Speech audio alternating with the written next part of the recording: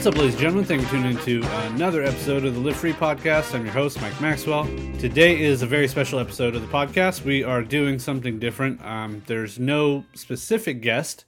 I've been asking people on Facebook via Skype to tell me in about 5 minutes what their most memorable and or like a recent concert experience that has really stuck with them. It feels like so many like early crazy memories of mine came from concert environments. So I thought it'd be cool to hear other people's stories and also share one of my own.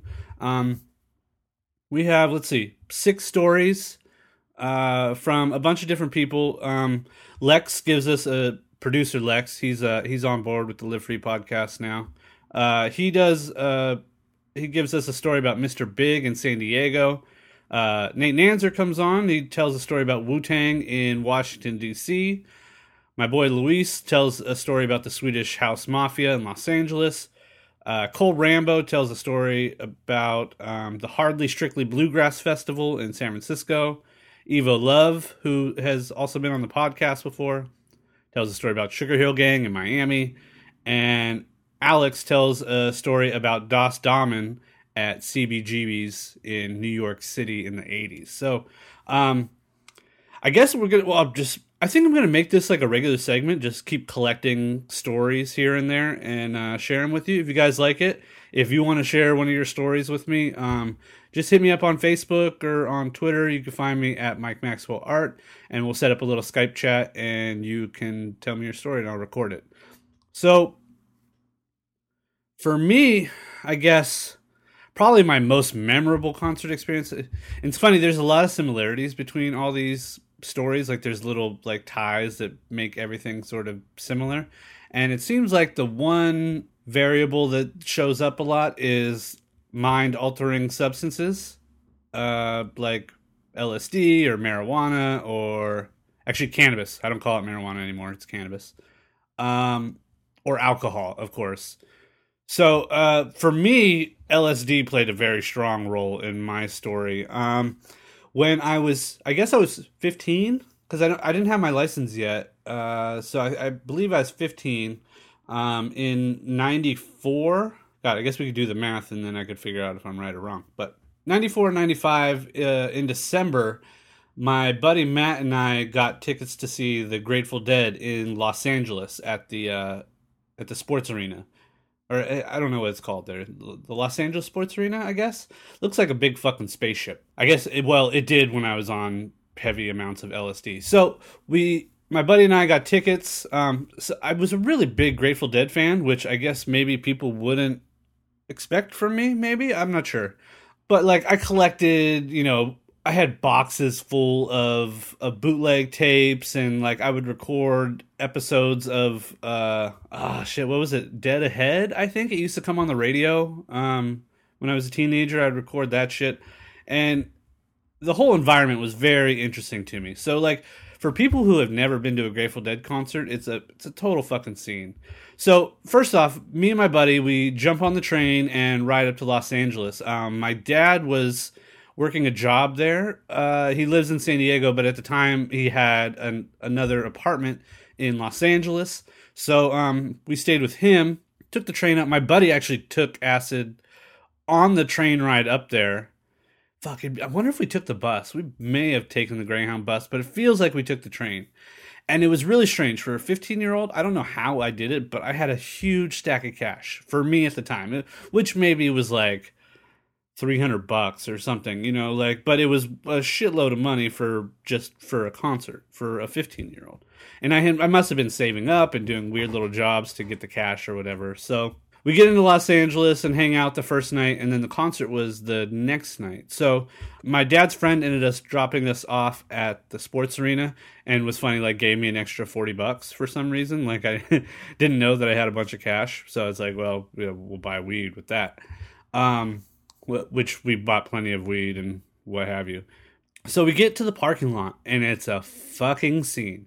Anybody who's ever been to a Grateful Dead concert will obviously know this, but there's no other concert experience in a parking lot that comes anywhere close. It's like tailgating during the Super Bowl. It's fucking packed. people are everywhere, and people will start selling merchandise. People have, not merchandise, maybe not the right word to use, but people will make shirts and food and all sorts of different things to sell in the parking lot, because it's basically a traveling circus. A lot of the people will go from show to show and will sell stuff in the parking lot as a way to make money to go to the next show. So not only that, but everyone's selling acid and weed and who knows what else.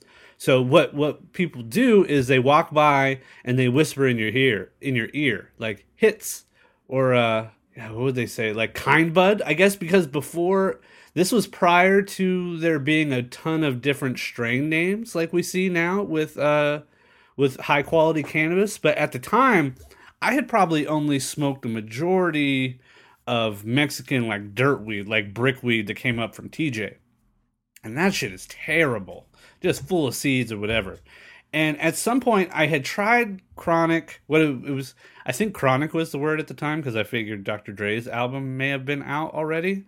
Well, yeah, it was for sure. And maybe not for sure, but I think it was.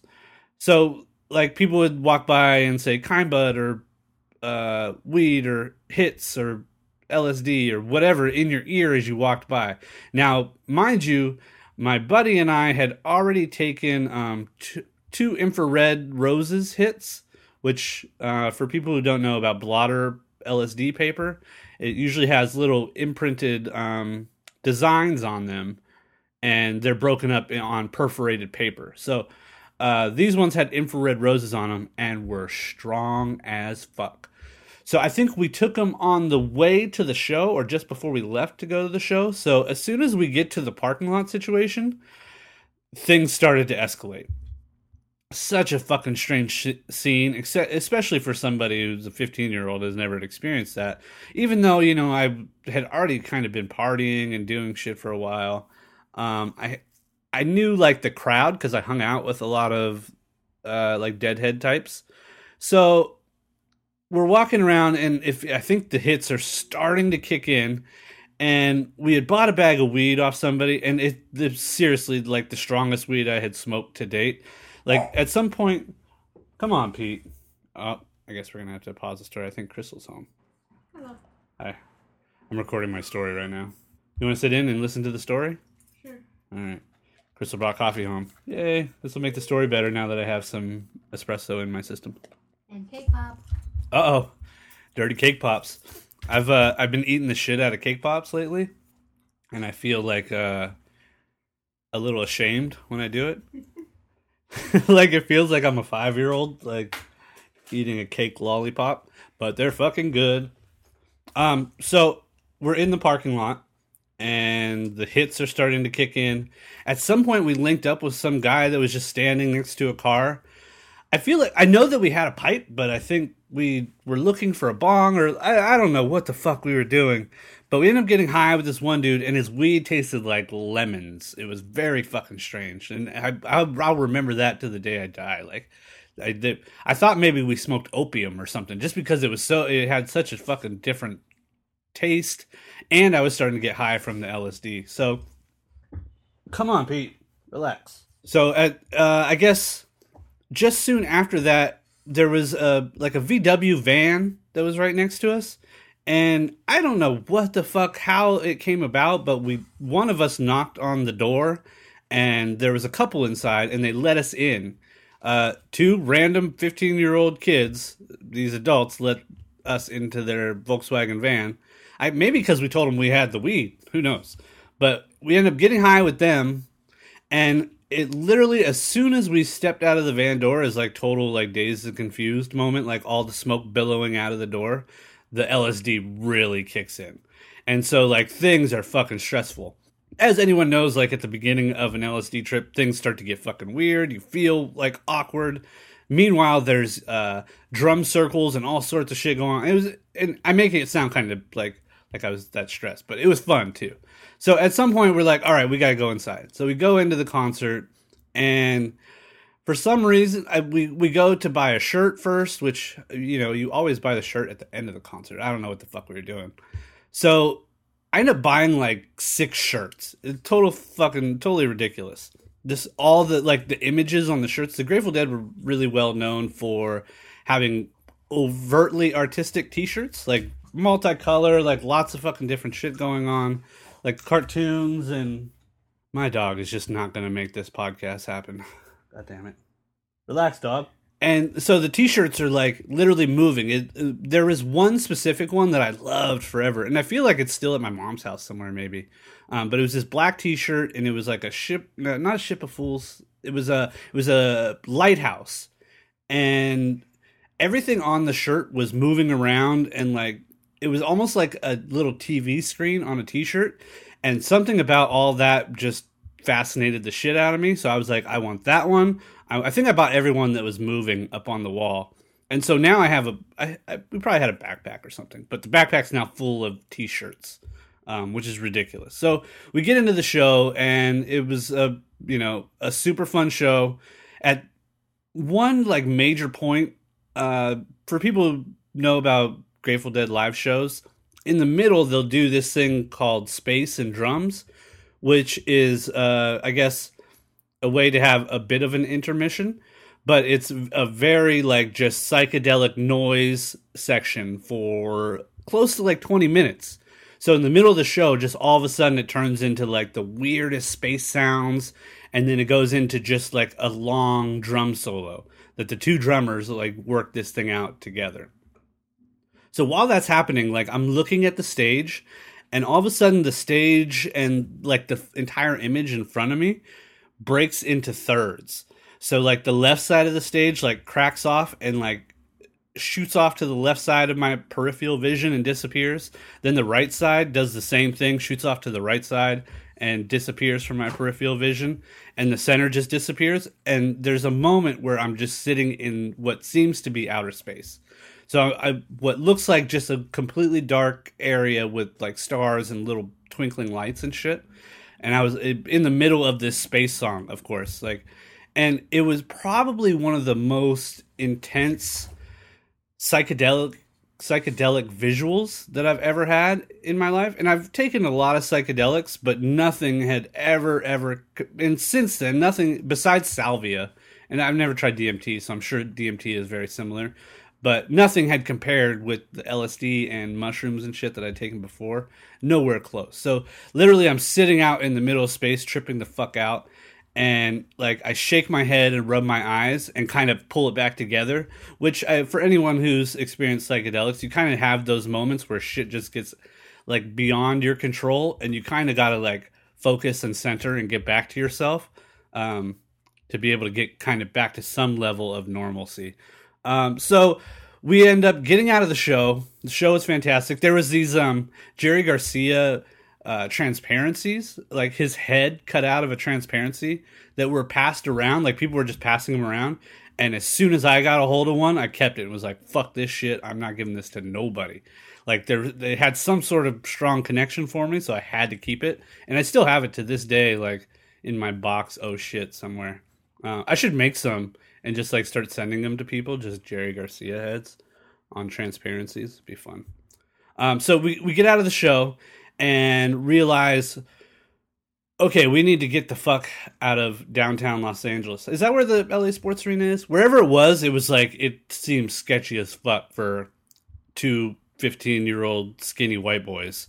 And I had to try to call my dad to come pick us up. So we like cross the street and try to find a payphone. There's some shady ass fool by the payphone. Meanwhile, we're still really high on LSD. We got a bunch of weed, a bunch of money and shit.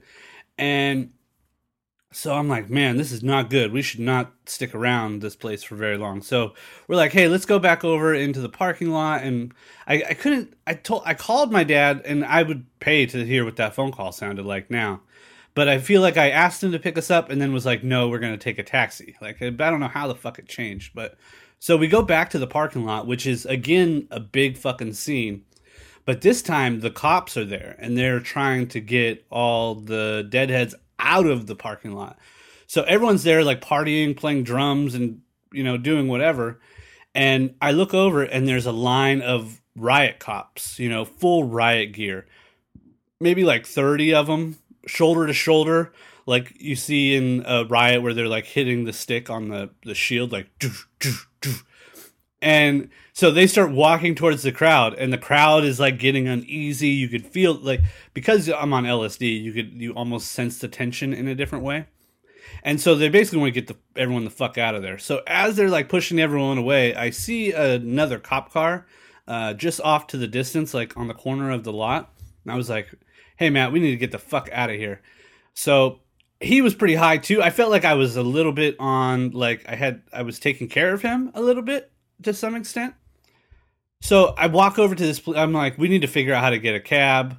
I don't think I'd ever hailed a cab before. I may have never even ridden in a cab yet. No, that's not true. I think I've ridden in some in high school and maybe in TJ. But so I was in Los Angeles. I was like, I don't know. I have any idea how I'm going to get a cab. So I walk over to this police officer. Meanwhile, I am high on LSD, and ask the police officer if he could help me get a cab. Which, thinking back on it now, must have looked fucking totally ridiculous. But luckily the cop was helpful. He said, hey, all right, I called a cab for you. Just go wait on the corner over there. So we go and chill on the corner for a second, and the cabbie picks us up. And we get in the car, and of course, I don't know Los Angeles. And I always have this feeling that anyone who is a cabbie is going to try to take the like long route to charge you more money. Or you know how like cabbies will hit the gas and then lay off the gas and slam on the gas, and it seems like it has some effect on the meter. I was very paranoid that this guy was trying to like go a different route. Like, I had no idea where we were going, and now knowing where we were at in relation now, because I know Los Angeles, it was a fucking pretty far taxi ride, so it would probably have cost a fair amount of money.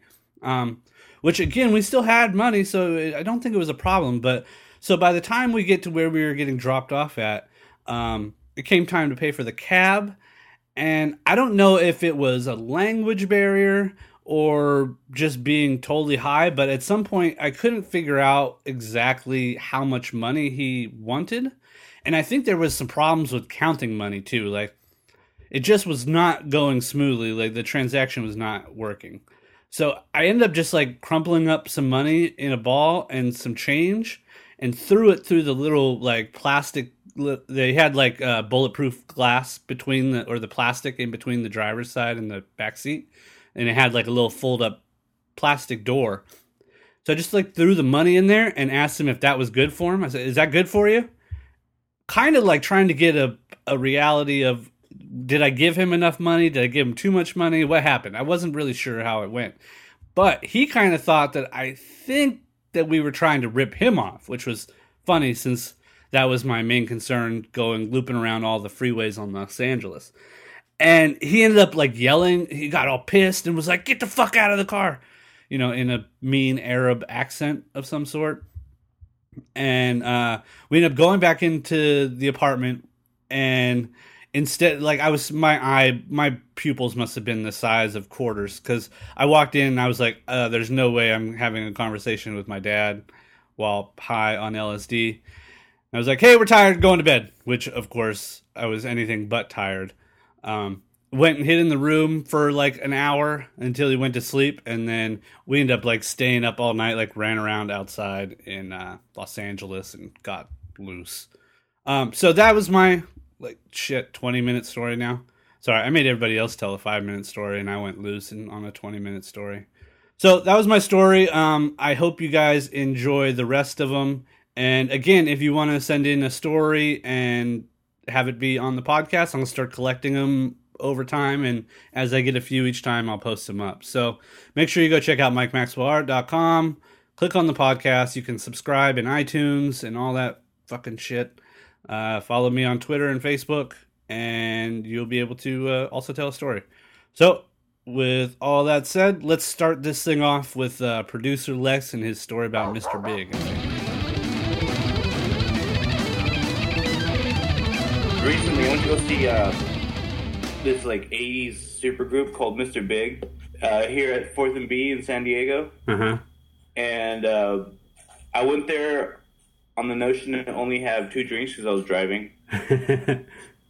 And it turned out to be I got sloshed. Nice. My phone died, so I had to call a cab to go get my wife in the same cab. So it's like 40-minute driving. My place to go pick up my car again. So it was like $100 cab ride because I had my phone died. So did you have to use a payphone? Yes, I did. No, I used someone else's phone at the concert. I was like, my phone died, I need to call a cab. I was like, okay, go here. What you're telling me is that the most memorable part of it was getting wasted on accident and then having to spend a bunch of extra money? Yeah. Right out the gate, Lex. You going to go negative on me right out the gate? No, well, dude, okay, so... well, how did you get so drunk? Yeah, I'm a drunk. But how did you get so drunk if you only... I was having a good time. It was like a show. Basically, I was seeing like one of my guitar idols on stage, and I just was into the moment, and drinks kept coming, or I kept going up to the bar. No one was bringing me drinks. I was physically going to get and I think like 10 drinks in, I was like, oh shit. 10 drinks? Yeah. It took you that long before you realized, oh shit, I got too drunk? Well, that's when the concert ended, and when the lights turn on, you know, it's all like, you know, sitting, standing. When the lights are off and the lights turn on, you're like, oh shit, I'm pretty fucked right now. Yeah, that's when reality sets in. You don't really realize it because all the lights are out and you're in the moment. Yeah. You have all that adrenaline. Out of that moment, I realized how much I've consumed, and yeah, but the show was fucking great. So, I think the moral of the story is that even though you drank 10 beers and got shithouse wasted, you made the right decision and got cabs and paid the extra fee and paid the price for your fun, I guess. Yes, I did, yeah. Did you have a hangover the next day? I don't remember. No, you know what? Maybe I did, but I drank more the next day. Yeah. So it was an 80s band? Because I didn't recognize the name. You said Mr. Big. Mr. Big, yeah. Mr. Big? What? I forget their singer's name. Is it the guy from Faith No More? No. That's Mr. Bungle. I fucking hate Mr. Bungle. So many people love it, and I just can't stand it. I hate that. The whole... All right, that's cool. Well, I'm just recording little, like, 5-minute jams. All right, man. But, yeah, what is it? Their guitarist is Paul Gilbert, one of my favorite guitarists. Their bassist is Billy Sheehan, another big bassist. Those are the two I know, but the other two I don't know. But, yeah, that was my most memorable.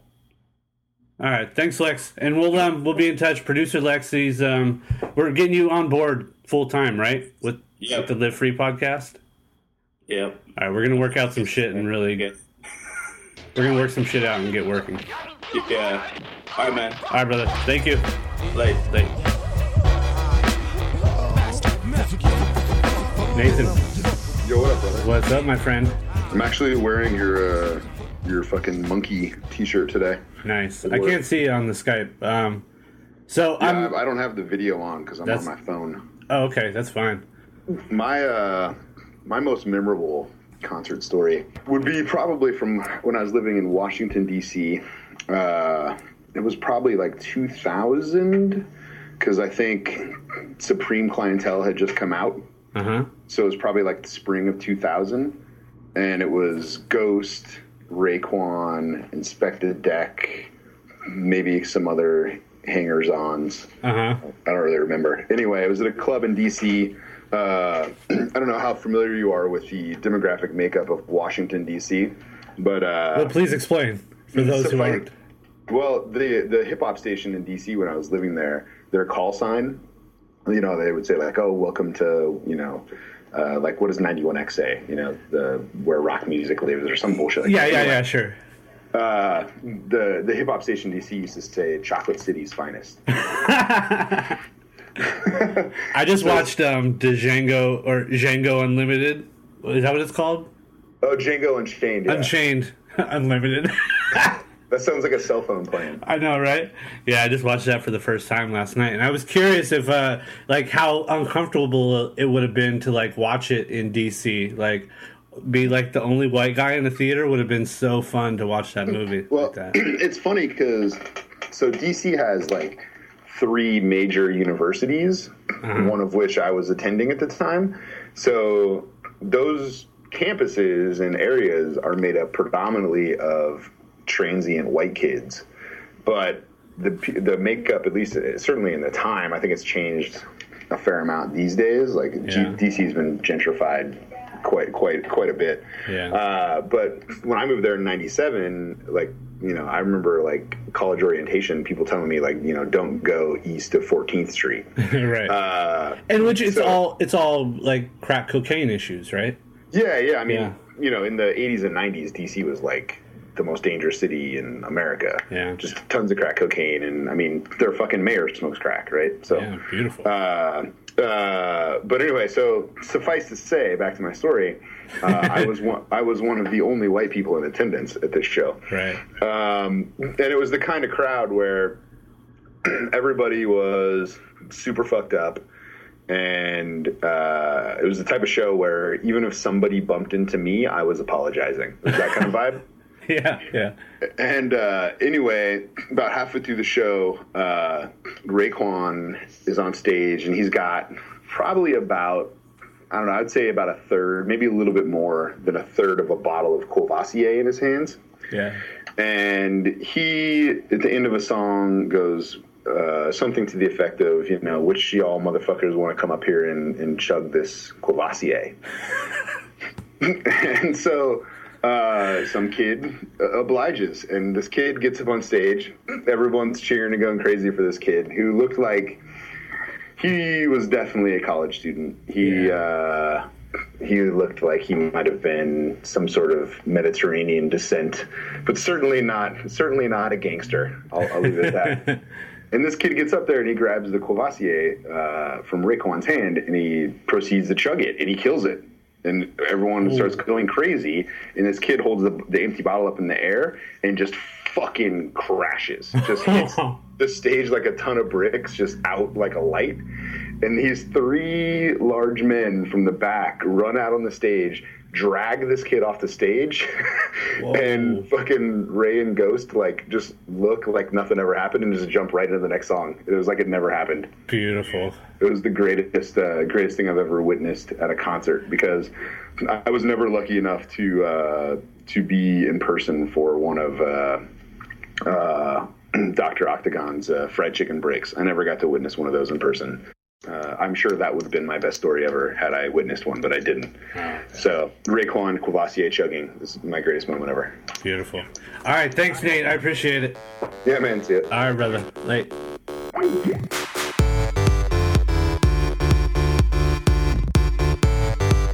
So I would say my most memorable concert moment would have to have been Swedish House Mafia. Only because prior to everything, bro, it was like hell on earth for me. It was like pouring rain that day, right? And I was coming off from work from El Cajon, so I'm like stupid and rushed, and I totaled my car, and so that was already a negative point of it. Yeah, man, I totaled my car, and I was like, dang, dude, you know, that was the way that we were gonna get up to go see Swedish House Mafia up in LA at the historical park. Can you tell us what Swedish House Mafia is, for those that don't know? I don't know, actually. Oh, okay. Swedish House Mafia is basically electronic dance music. Basically, they're well renowned. From what I understand, they're from, I want to say they're from England, but I don't know. They're from Sweden, of course. Basically, electronic music. Big rave, raves and stuff like that. That's what it was. It was actually my first rave that I was going to go to. So I'm all excited. I'm like, man, I want to rush to it. And let alone, I bite the bullet and, I get into a car accident and stuff like that. So it was me, my friend, and a couple of girls that we were taking with us.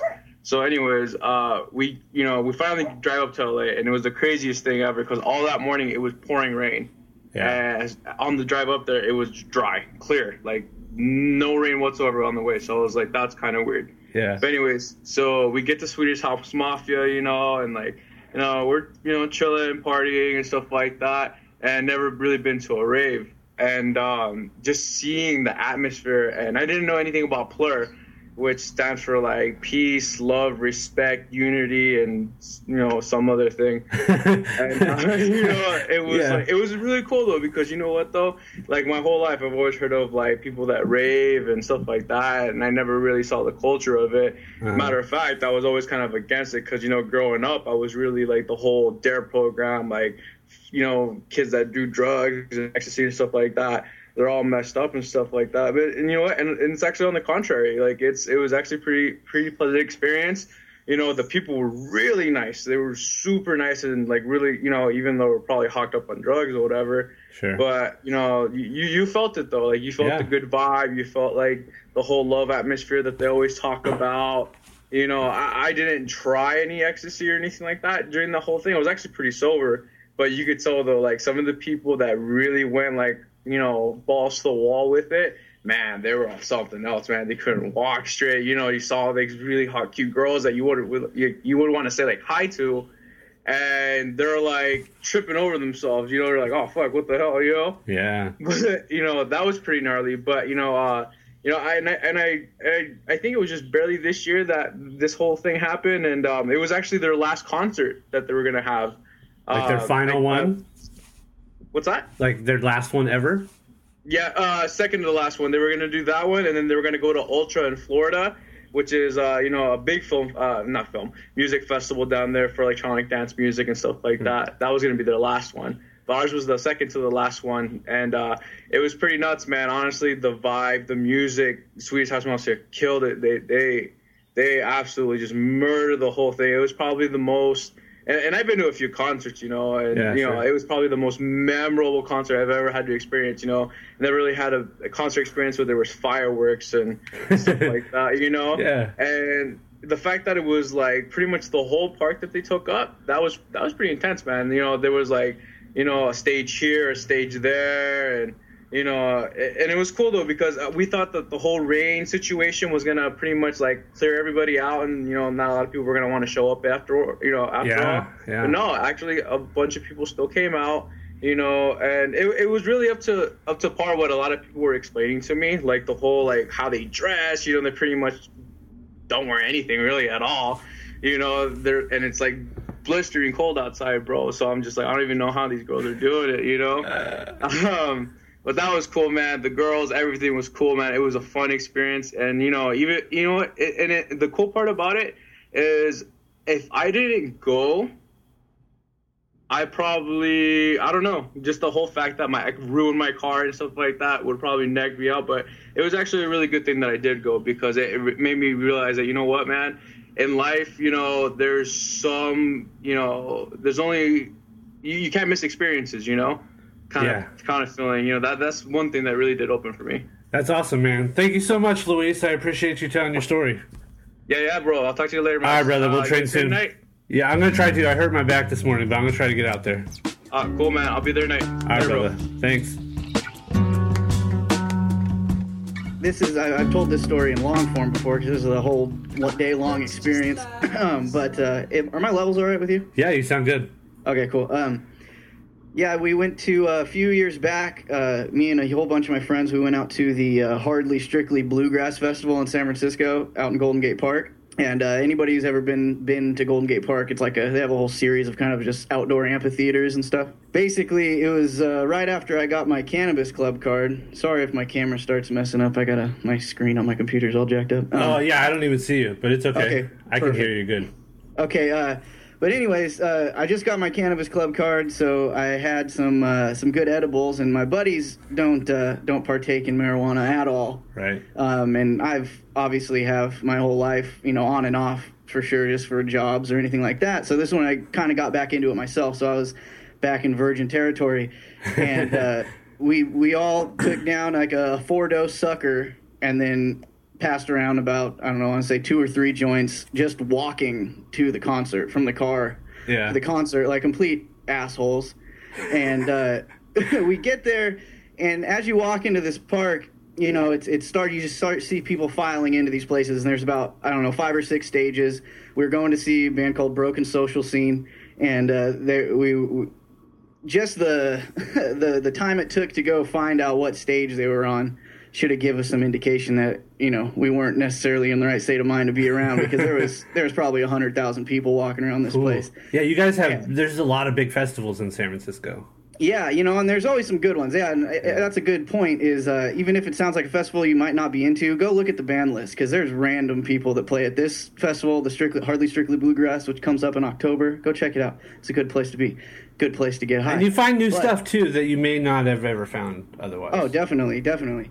So we find our stage, and we start making our way through just, you know, a river of humans, trying to find this amphitheater, and we get there, and it's just this big grass bowl, and kind of wooded up the sides. It's all grass, and it's just full. It's just like a sea of humanity. When you're walking around on the walkway up top, you look down, and all you see is heads. You know, it looks like your standard Woodstock, you know, camera shot from up high. You know, especially when you're just. It hasn't even kicked in yet. These suckers we took hadn't even kicked in yet, and we're just kind of. I'm starting to feel a little bit anxious, you know, because it's just it's.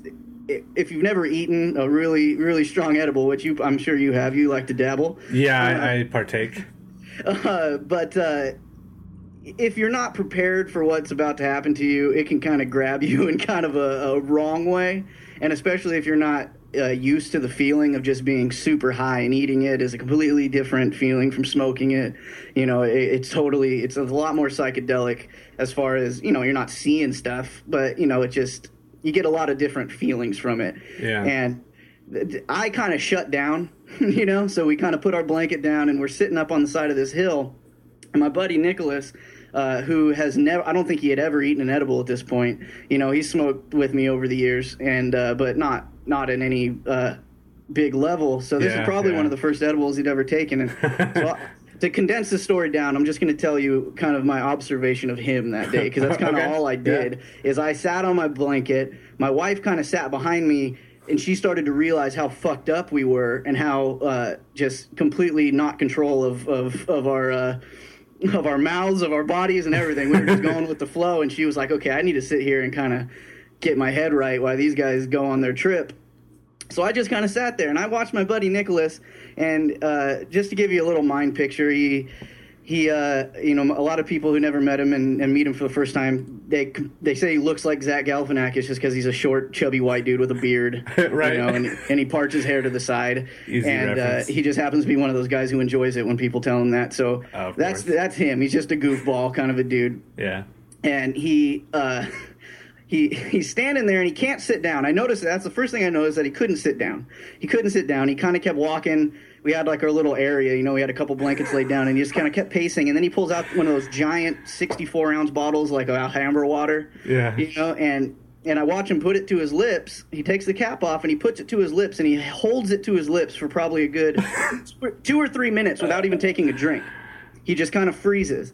And that's when it started. And then that's when I was like, okay, I got to watch him, because I got to make sure he's going to be all right. Sure. And in the meantime, my buddy Christopher, who he doesn't partake in marijuana at all, but he also ate the edible. He breaks out a fifth of Jameson, and he downs a fifth of Jameson within like 5 minutes, and then he's begging everybody to go down to the main concert floor, like what I'm talking about, like the sea of humanity. And I'm like, there's no fucking way I'm going down there. Like, which it shows the total opposites between cannabis and alcohol. Oh, for sure, right. For sure. You know, because so anyway, so we're hiding the other fifth of Jameson from him, because when he gets drunk, he doesn't get mean, but he's kind of an overbearing kind of a guy as it is. So he's gonna get punched in the face if he goes down in this fucking thing. And I'm not trying to fight anybody for him, and I just don't want to deal with it. So he's like, "Come on, man, you got to go down there with me." And I'm like, "There's no way. You have fun, go." So he goes off on his own. And I just keep watching Nicholas, and finally he kind of sits down.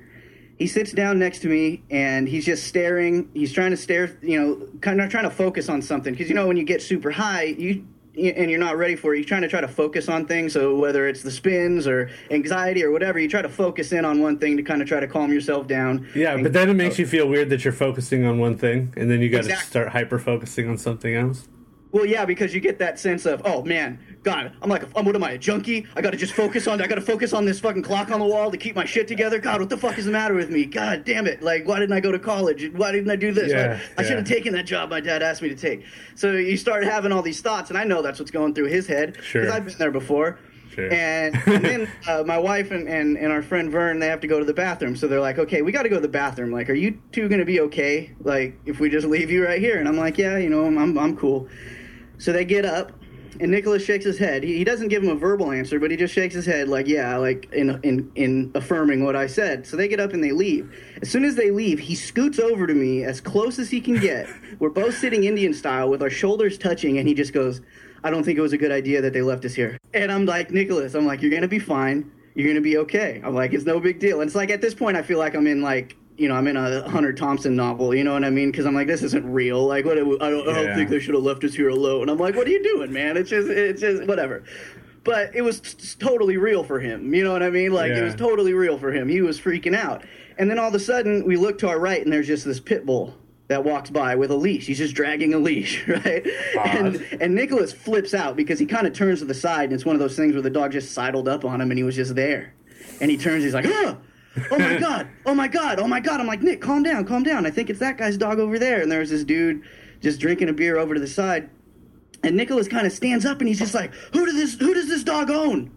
Who does this dog own? Who does he own?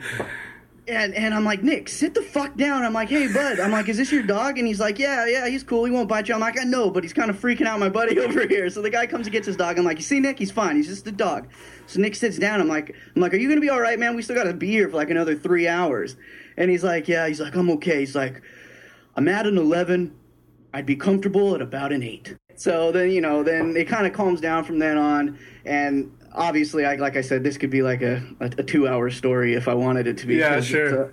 A lot of different angles you could look at it from, especially in the state of mind we were in. But long story short, we get through the concert. It was the longest walk back to the car I've ever endured. We get in the car. My wife drives us home. And we're in San Francisco. We live out in Modesto, which is about an hour, 15 minutes or so without traffic or so from San Francisco.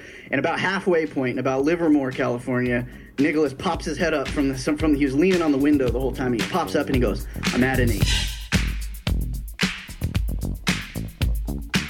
For me, the Sugar Hill Gang.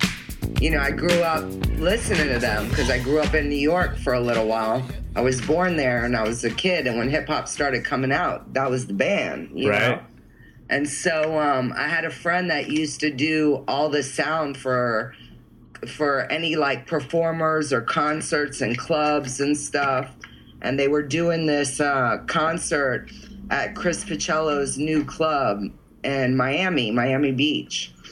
And so I was able to get in, like, before any, just the workers and management are in there. Nobody else is in there. Yeah. And so, I was bored because my friend was working and I was pretty much drinking and, just hanging out. So I invited a couple friends to come meet me at the club, and I'd get them in and don't worry about it. And I got them in. And, a couple hours go by and and it was like a hip hop night. So, they would sell like 40s and stuff, and everybody would be drinking these 40s. In the bottles? Like the old school like in the bottle? Yeah, of course. Like the old school 40s. So, everybody be drinking these old school 40s, and me, I couldn't go around with a 40. I had to drink out of a cup. I couldn't. Right. Yeah. I couldn't do the 40 thing. Like, who am I, Eva Love the Thug? It's not happening. So I'm drinking out of my friends. Keep on pouring me, the beer into the red Solo cup, right? Yeah. And okay, now the band's on. Oh my God, these are my guys from childhood. Holy shit, hip hop, hip it to the hip it, right? And so they start pulling girls up on stage, right? Now, these are one of these concerts at a nightclub. So, they only perform like 2 or 3 songs and they're out of there. You know what I mean? Yeah. This isn't like major concert at the stadium.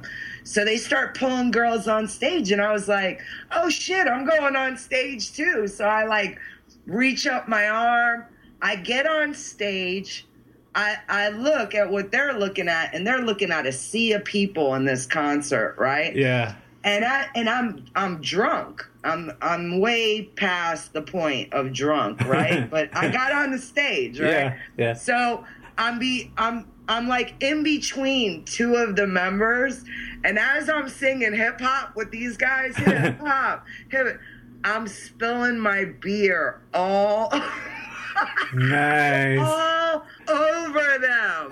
I mean, all over them. They are getting drenched by me, okay? And that's my story. I spilled beer on the fucking Sugar Hill Gang. And it went on like when I got off of stage, it turned into a really crazy night because then, you know, you break off into different rooms in the club and they're hip hop rooms.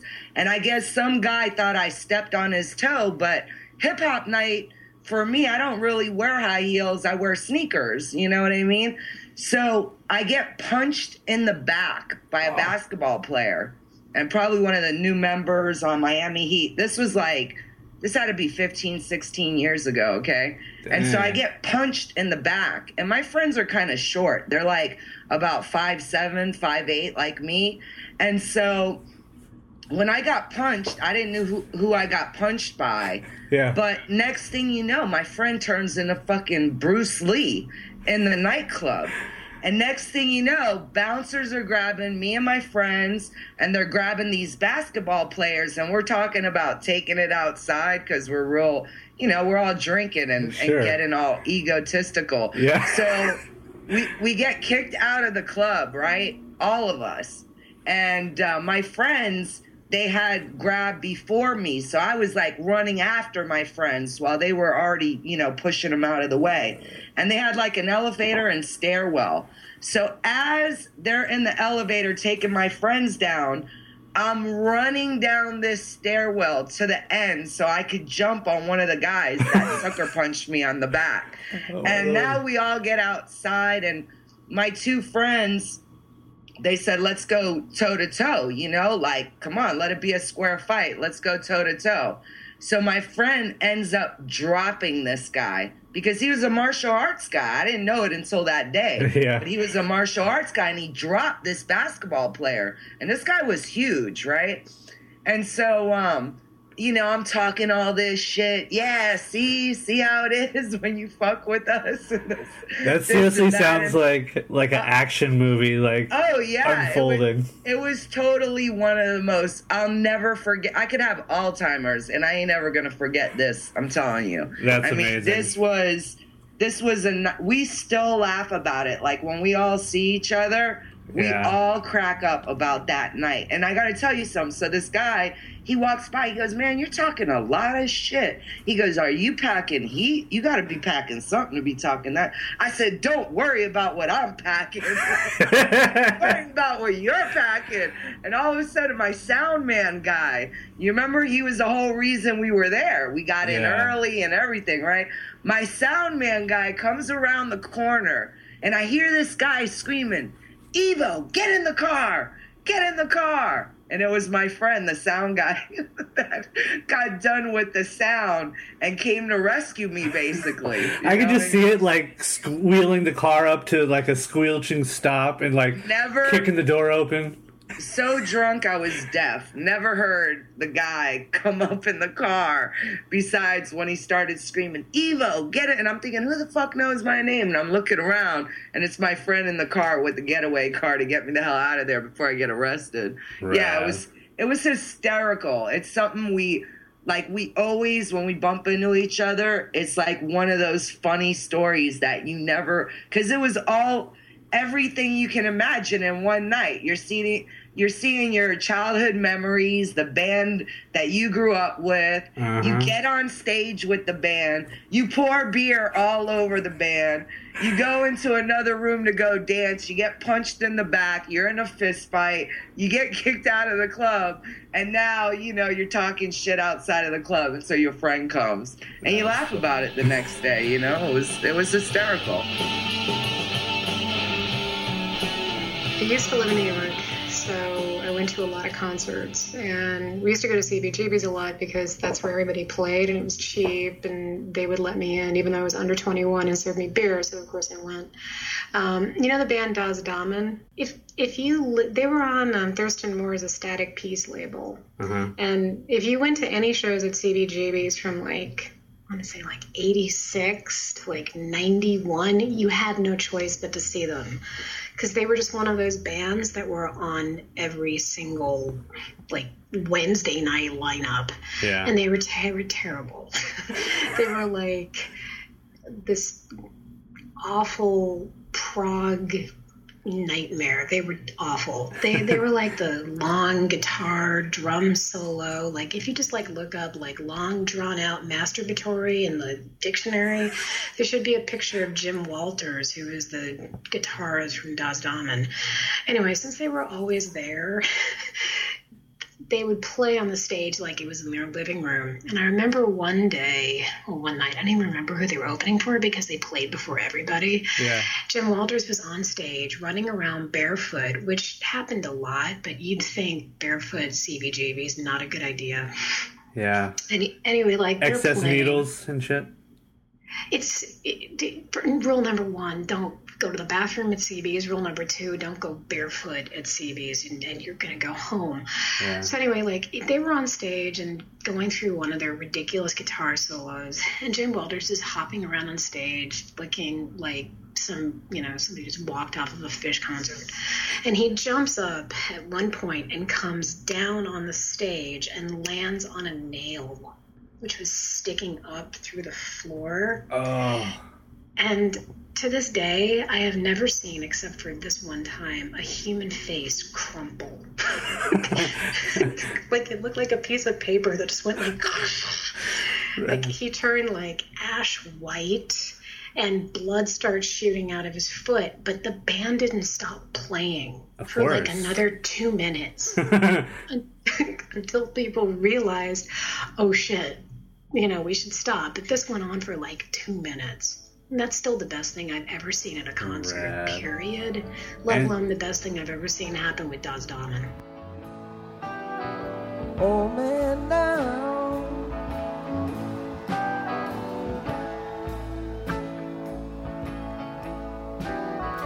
Way down, down, down by the docks of the city.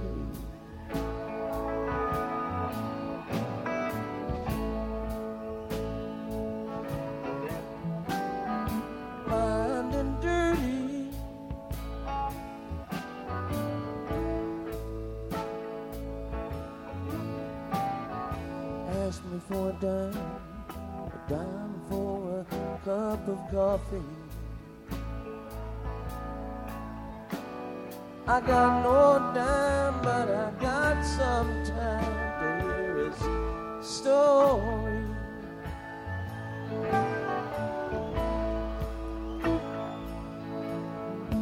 My name is August West, and I love my pretty baker is more than my wine.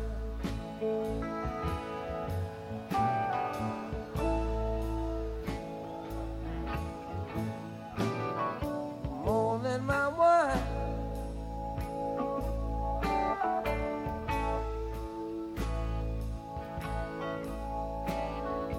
More than my baby. No, he's no friend of mine.